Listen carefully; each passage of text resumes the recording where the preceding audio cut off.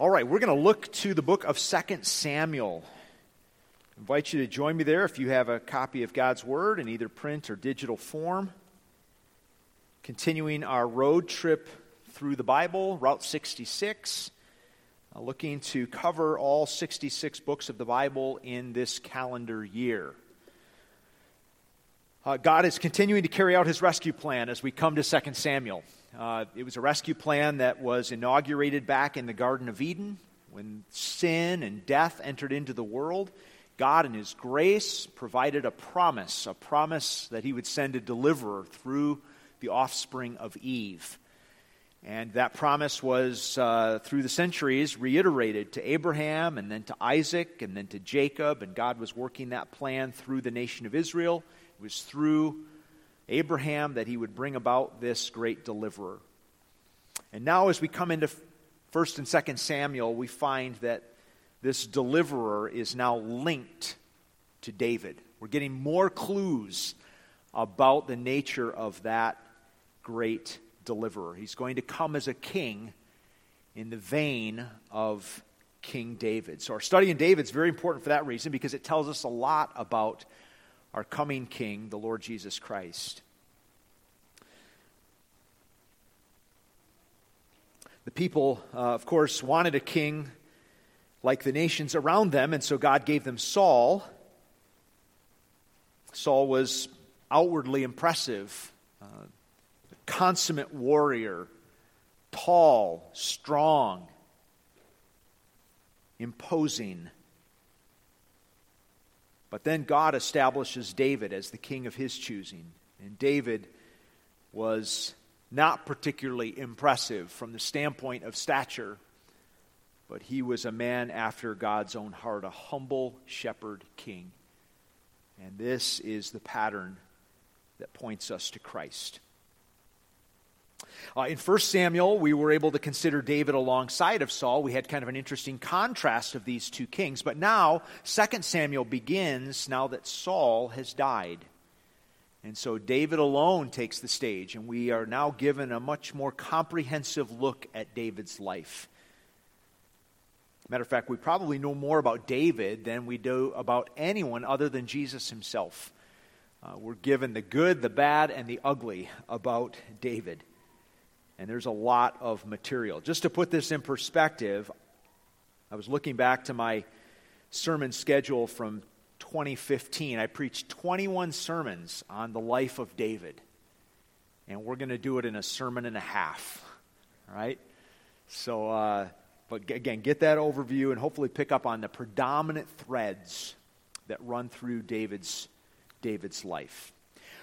Just for if you want to organize your thoughts, our outline will focus on the triumphs, chapters 1 through 10. These are David's virtues and the things that were accomplished through David, and we see his heart here. I think we really get a good glimpse as to why David was a man after God's own heart. And then, chapters 11 through 20, David's troubles, his sins, and all of the devastating consequences that flow out of that. And then we'll close with some takeaways from chapters 21 through 24. We get a good glimpse at David's legacy, some final closing thoughts that the narrator wants us to remember as we close out the David account. Am I on there? You might need to advance it there, Andrew, if I can't.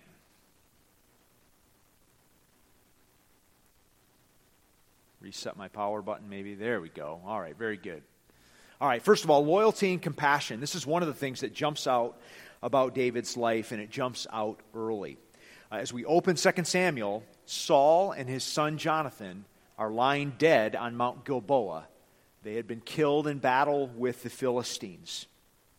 One of the survivors from that battle travels 3 days to bring David the news of Saul's death.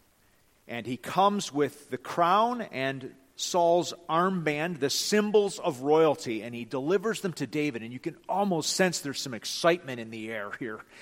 Finally, Saul, this ungodly guy, is off the scene, and David can now assume the throne. And so this messenger arrives, and And David's not nearly as excited as this guy is. David says, how do you know that Saul is dead? And he says, well, I found him mortally wounded there on Mount Gilboa. He asked me to put him out of his misery, and I did. And David says, why would you not be afraid to kill the Lord's anointed?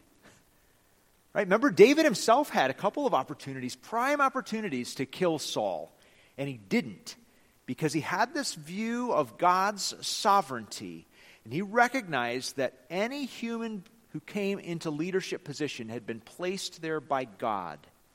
And so David did not feel that he could in any way extend a hand against Saul. Even though Saul was ungodly, he was a jerk, he was arrogant, but David still, out of respect for God, did not raise a finger against Saul. And so when this guy comes and says, I killed Saul, I put him out of his misery, here's the crown, David was not happy, and he actually gave orders for this man, this messenger, to be killed.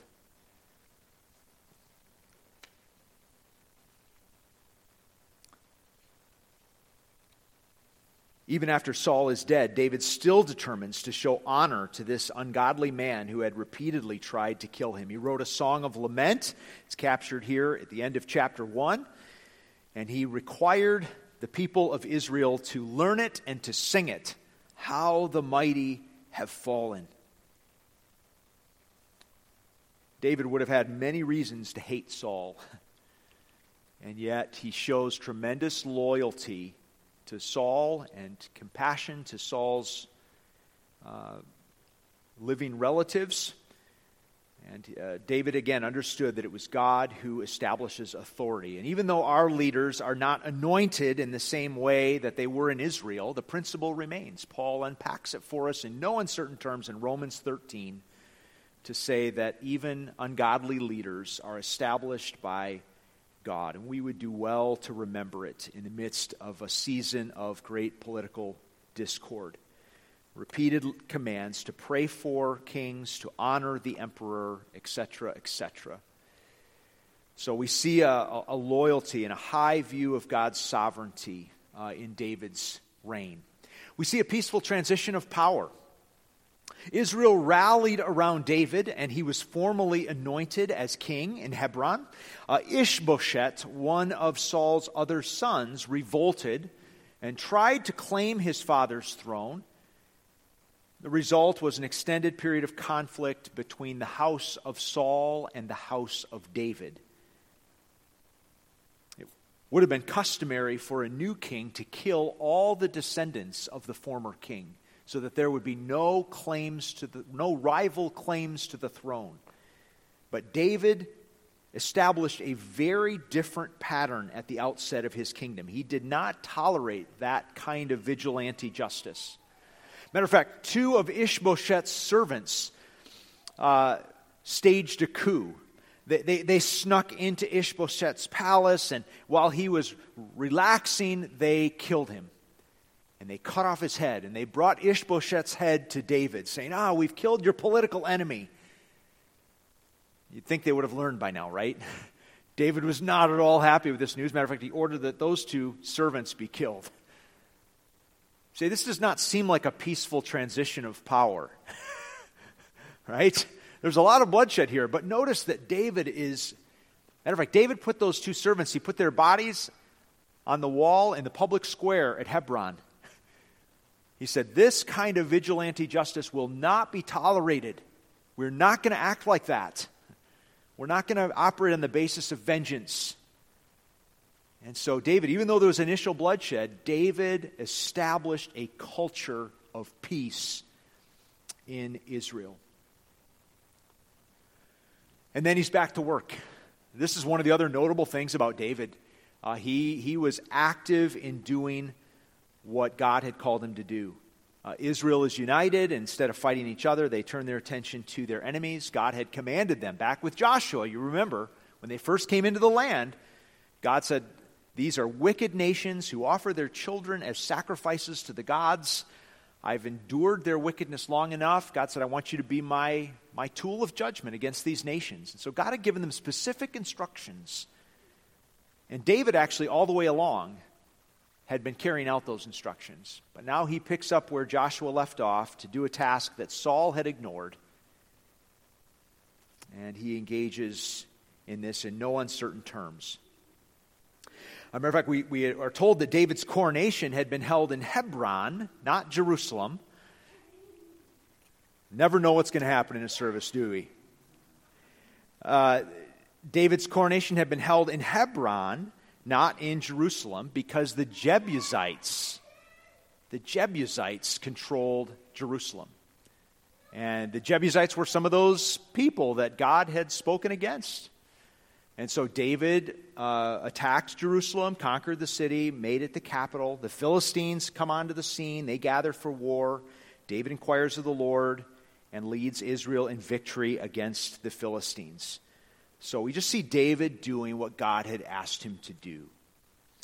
There's a new set of priorities that certainly surfaces as well. Before Saul was king, so we're going back 40 years now, before Saul was even king, the Ark of the Covenant was captured by the Philistines. Eventually it was returned to Israel, and it had remained in the house of a man named Abinadab. In his 40 years as king, Saul never paid any attention to the Ark of the Covenant, even though it represented God's presence among his people. But one of David's first acts was to retrieve the ark and restore Israel's worship. In the process, David learned a painful lesson about God's holiness, but it was ultimately a beautiful scene as David led the Ark of the Covenant in a royal procession into the city of Jerusalem. David actually removed his royal robes and he danced at the head of the procession along with the commoners. David's wife, Michal, did not approve. She was the daughter of King Saul. Saul would certainly not have removed his royal robes and danced in this way. How undignified. What would the people think? But that was exactly the point. Saul was always so concerned about what the people thought. David was completely oblivious to the opinions of the people. He was so concerned and fixated on pleasing the Lord. It was fitting here that in this scene of bringing the ark back, that God would establish his covenant with David. Look in 2 Samuel chapter 7, verse 11. The Lord declares to you that the Lord himself will establish a house for you. When your days are over and you rest with your ancestors, I will raise up your offspring to succeed you, your own flesh and blood, and I will establish his kingdom. He is the one who will build a house for my name, and I will establish the throne of his kingdom forever. I will be his father, and he will be my son. When he does wrong, I will punish him with a rod wielded by men. But my love will never be taken away from him. God commits himself to David and his house. Promises to establish a king on the throne of David that will reign forever. Again, pointing ahead to that descendant of David, Jesus Christ. David shows us here, again, how to seek the approval of God instead of the approval of people. This is such a distinctive of David's reign. David does some interesting things in the midst of many of his military victories. We read about many of these victories in chapter 8. Notice verse 4 of chapter 8. David captured 1,000 of his chariots, 7,000 charioteers, and 20,000 foot soldiers. He hamstrung all but 100 of the chariot horses. So this is an account of one of his victories, and David did something very unusual here, didn't he? He captures these chariots and the horses that pull the chariots. I mean, this is the latest military technology, right? And he hamstrings all but 100 of the horses. Now, this didn't really hurt the horses. Well, it would have hurt a little bit, but not long term. They would have recovered, and they would have been used. You could use that horse to pull a cart. A horse would have given you a ride over to Grandma's house. But you would not have been able to take those horses into battle. They were no longer fit for battle. Why would David do that? David wanted to keep certain boundaries in place that would help him to trust in God. and not in horses and chariots. Matter of fact, he wrote about it in the Psalms, didn't he? Some trust in horses and chariots, but we trust in the name of the Lord our God. And the kings were given specific restrictions not to amass many horses. So David was very clear in keeping his trust in the Lord. Same thing came as it related to his possessions. Look at verse 11 of chapter 8. King David dedicated these articles to the Lord as he had done with the silver and gold from all the nations he had subdued, Edom and Moab, the Ammonites and the Philistines, and Amalek. He also dedicated the plunder taken from Hadadezer, son of Rehob, king of Zobah. So once again, he refused to enrich himself with the plunder. And we're told this wasn't just a one-time thing. This was his pattern. Whenever he would conquer one of these pagan kings, he would dedicate all that plunder to the Lord. And so again, we see some of the ways in which David maintained his confidence, not in wealth, not in military might, but in the Lord. To me, very convicting. Where's your confidence? Right? We can try to put our confidence in a great many things, whether it's our money or our position or our friendships. David had maintained a very clear sense of confidence in the Lord. And then covenant faithfulness, another hallmark of David's reign. Saul's son Jonathan had been David's best friend. David had entered into a covenant with Jonathan. And after Jonathan died, David determined to show kindness to the household of Jonathan. Now, this is very unusual.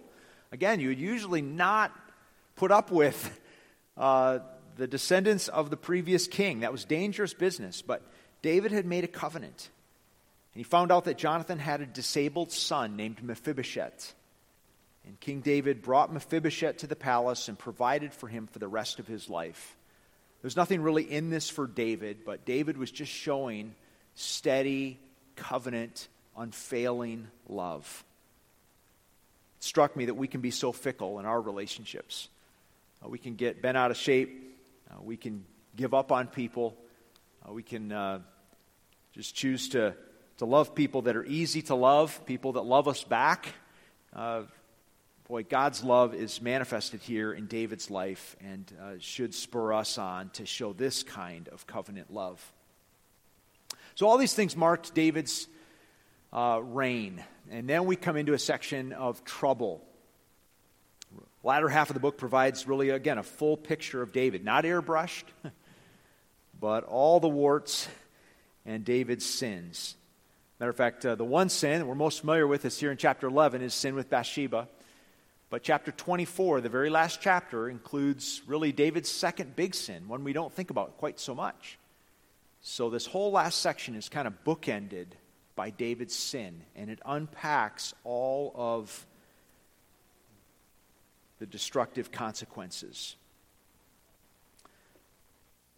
I call it a midlife crisis. David got into trouble in midlife during a season of peace and prosperity. Let's read the account here in chapter 11. In the spring, at the time when kings go off to war, David sent Joab out with the king's men and the whole Israelite army. They destroyed the Ammonites and besieged Rabbah, but David remained in Jerusalem. One evening, David got up from his bed and walked around on the roof of the palace. From the roof, he saw a woman bathing. The woman was very beautiful, and David sent someone to find out about her. The man said, "She is Bathsheba, the daughter of Eliam and the wife of Uriah the Hittite." Then David sent messengers to her. She came to him, and he slept with her. Now she was purifying herself from her monthly uncleanness. Then she went back home. The woman conceived and sent word to David, saying, "I am pregnant." So David had peace over his enemies, and instead of going out to war as he normally did, he hung back and allowed Joab to go out and lead the armies. So here was the first sort of red flag. David had a lot of time on his hands. He was not occupied in doing good things. And one evening there, as he was up on the roof of the palace, he saw this woman bathing. Seems a little strange to us. We think, what in the world was this woman thinking? Well, this would have been customary to bathe on your rooftop. It just so happened that the palace was much higher than all the other rooftops. So the problem is not with Bathsheba. The problem is with David. And he begins to Again, our next red flag here is that David begins to inquire about her. Who is this woman, right? He begins to allow his mind to go down some certain paths, and the man who reports back to David actually does him a big favor. He warns David in at least 3 ways. He said, that's Bathsheba. Like, she has a name. This is a person, right? And she's someone's daughter. She's the daughter of Eliam. And she's someone's wife, the wife of Uriah the Hittite. You read on to the end of Samuel, you find that Uriah was actually one of David's mighty men, one of his elite troops, a man that had fought many battles on David's behalf. So this man tries to communicate to David, this woman is off limits, right? But David was not to be deterred. David had put himself in a position where he was above accountability. And an unaccountable life is a dangerous life, right? I believe it's one of the beautiful aspects of God's design for the church. God has not redeemed us to live independent, spiritual free agents. Matter of fact, that's a very dangerous place to be. So the church, with all of its foibles, and we hurt each other's feelings, and we burn bridges, and we don't always handle prayer requests well, and some people are just plain irritating. But in all of that, there's a safeguard. There's accountability. There's people who are willing to speak truth into our lives, even when it's uncomfortable, and we need that. We desperately need that. And David, again, models for us the dangers of a life lived in isolation above authority and community. This was not some innocent mistake, but a willful disregard for God's laws. And when David learns that she is pregnant, he then compounds his sin by trying to cover it up. Bathsheba's husband Uriah was away at battle, so David invites Uriah back into town to get a report on the battle, hoping that Uriah will go home and sleep with his wife and assume that the child is his. But Uriah is much too honorable for that. Uriah spends the night there at the doorway of the palace. And David actually confronted him about it the next morning. Why didn't you go home? He said, Joab, my commander, and all of my fellow soldiers are risking their lives out in the field. How could I go home and have a warm meal and sleep with my wife? So David concocts the next phase of his plan. He sends back word, actually with Uriah. Uriah takes the message back to Joab, the military commander. And Joab is told to put Uriah in the most dangerous point of the battle and then to pull back so that Uriah would be killed. This is the web that David weaves in his sin. And the result is death, dysfunction, and duplicity. Nathan the prophet confronts David, chapter 12. The Lord sent Nathan to David. When he came to him, he said, there were 2 men in a certain town, one rich and the other poor. The rich man had a very large number of sheep and cattle, but the poor man had nothing except one little ewe lamb he had bought. He raised it, and it grew up with him and his children. It shared his food, drank from his cup, and even slept in his arms. It was like a daughter to him. Now a traveler came to the rich man, but the rich man refrained from taking one of his own sheep or cattle to prepare a meal for the traveler who had come to him. Instead, he took the ewe lamb that belonged to the poor man and prepared it for the one who had come to him.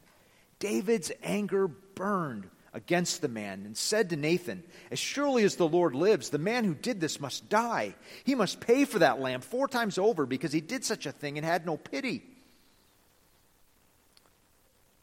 Then Nathan said to David, you are the man. This is what the Lord, the God of Israel, says. I anointed you king over Israel. I delivered you from the hand of Saul. I gave your master's house to you and your master's wives into your arms. I gave you all Israel and Judah. And if all this had been too little, I would have given you even more. Why did you despise the word of the Lord by doing what is evil in his eyes? You struck down Uriah the Hittite with the sword and took his wife to be your own. You killed him with the sword of the Ammonites. Now, therefore, the sword will never depart from your house, because you despised me and took the wife of Uriah the Hittite to be your own. Nathan says, David, you used the sword, and now that sword is never going to leave your house. And it came to pass. David and Bathsheba's child died. David's son Amnon raped his half-sister Tamar. David's other son Absalom killed Amnon as an act of revenge. David is now estranged from Absalom. Absalom grows bitter, tries to betray his father and take the throne. David is forced to flee Jerusalem. Eventually, David regains the throne, but his son Absalom is killed in the conflict. Now he's lost two sons. And as a result of all this, the nation is deeply divided. Many of the people have been following Absalom. They were not inclined to follow David again.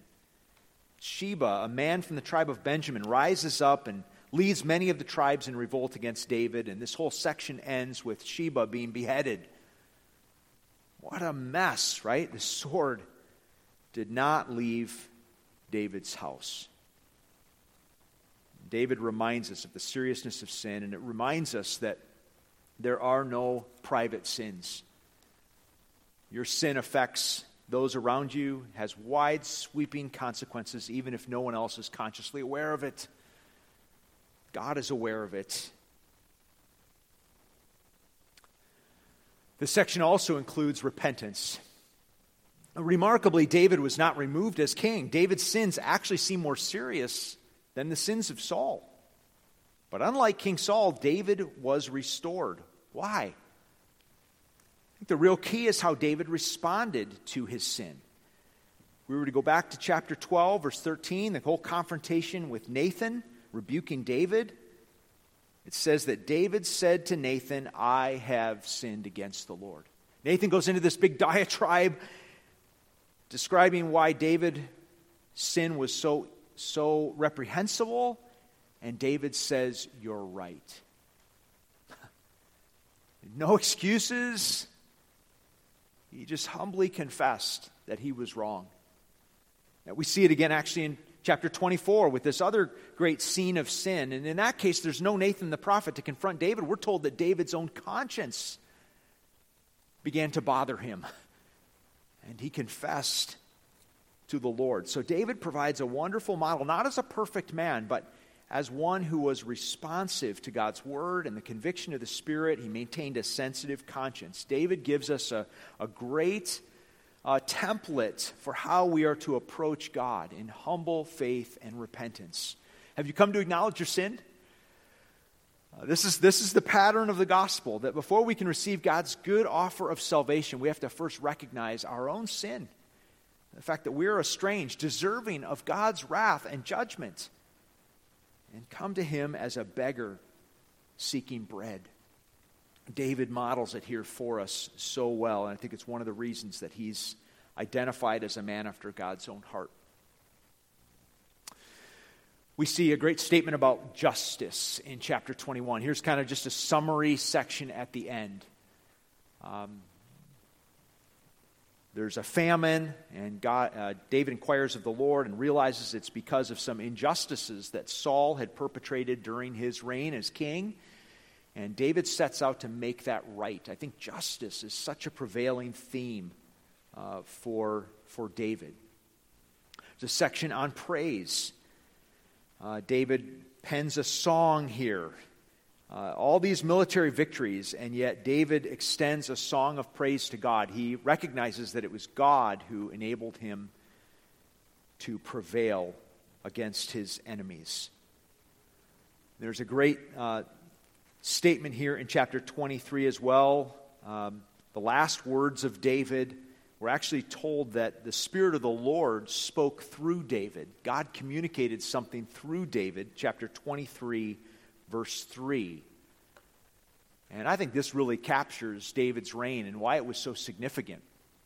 When one rules over people in righteousness, when he rules in the fear of God, he is like the light of morning at sunrise, on a cloudless morning, like the brightness after rain that brings grass from the earth. So David's reign, think about where we've just come, right out of the Judges, and chaos and violence and injustice and brutality and anarchy. And David's reign, as one who reigned under the fear of the Lord, was a breath of fresh air. I mean, it's like the cold winter, right, that drags on, and it's that first ray of sunshine on an early spring day that signals the coming of spring. This is what David's reign was like for the people. David wasn't the be-all, end-all, but again, he's pointing us ahead to the one who would come in his line, who would assume the throne and establish an eternal kingdom. David gives credits. David's obviously the main character, but I find this section in chapter 23 so encouraging. God used many others to bring about the victory. This is the listing of David's mighty warriors, and a reminder that what we're doing in our little parts of the world matters, right? Most of us are not going to have the position and the influence and the power of David. But for every David, there's a whole host of mighty men who are working in the background, fighting over bean fields and defeating warriors in the midst of hopeless circumstances. And we are called to be faithful in our own particular assignments as part of a great army. I love that. That'll make good lunchtime reading for your family, chapter 23. And then finally, an altar of atonement, chapter 24. I told you that these final chapters, 21 through 24, are not in chronological order. Actually, chapter 24 should be right in here alongside the Bathsheba account. But the narrator chose to put it at the end. I think because it communicates something really significant about David's reign, and it, again, points ahead to Christ. And we're actually going to be unpacking that tonight briefly as part of our communion service. So you're going to miss out a little bit on chapter 24 if you're not here this evening. But it's such a powerful depiction of Christ. David has to offer an offering to appease God's wrath, and he offers it there on the mountain in Jerusalem. And I think, again, provides a wonderful insight into the work that Christ would carry out when he came. A few gospel glimpses. Jesus is the eternal king who comes in the line of David. Again, David provides a pointer for us. Bathsheba is listed among 4 other suspect women in the genealogy of Jesus. That whole sordid tale is somehow drawn into Matthew chapter 1, incorporated into the genealogy of Jesus. And I think it's to communicate God's grace.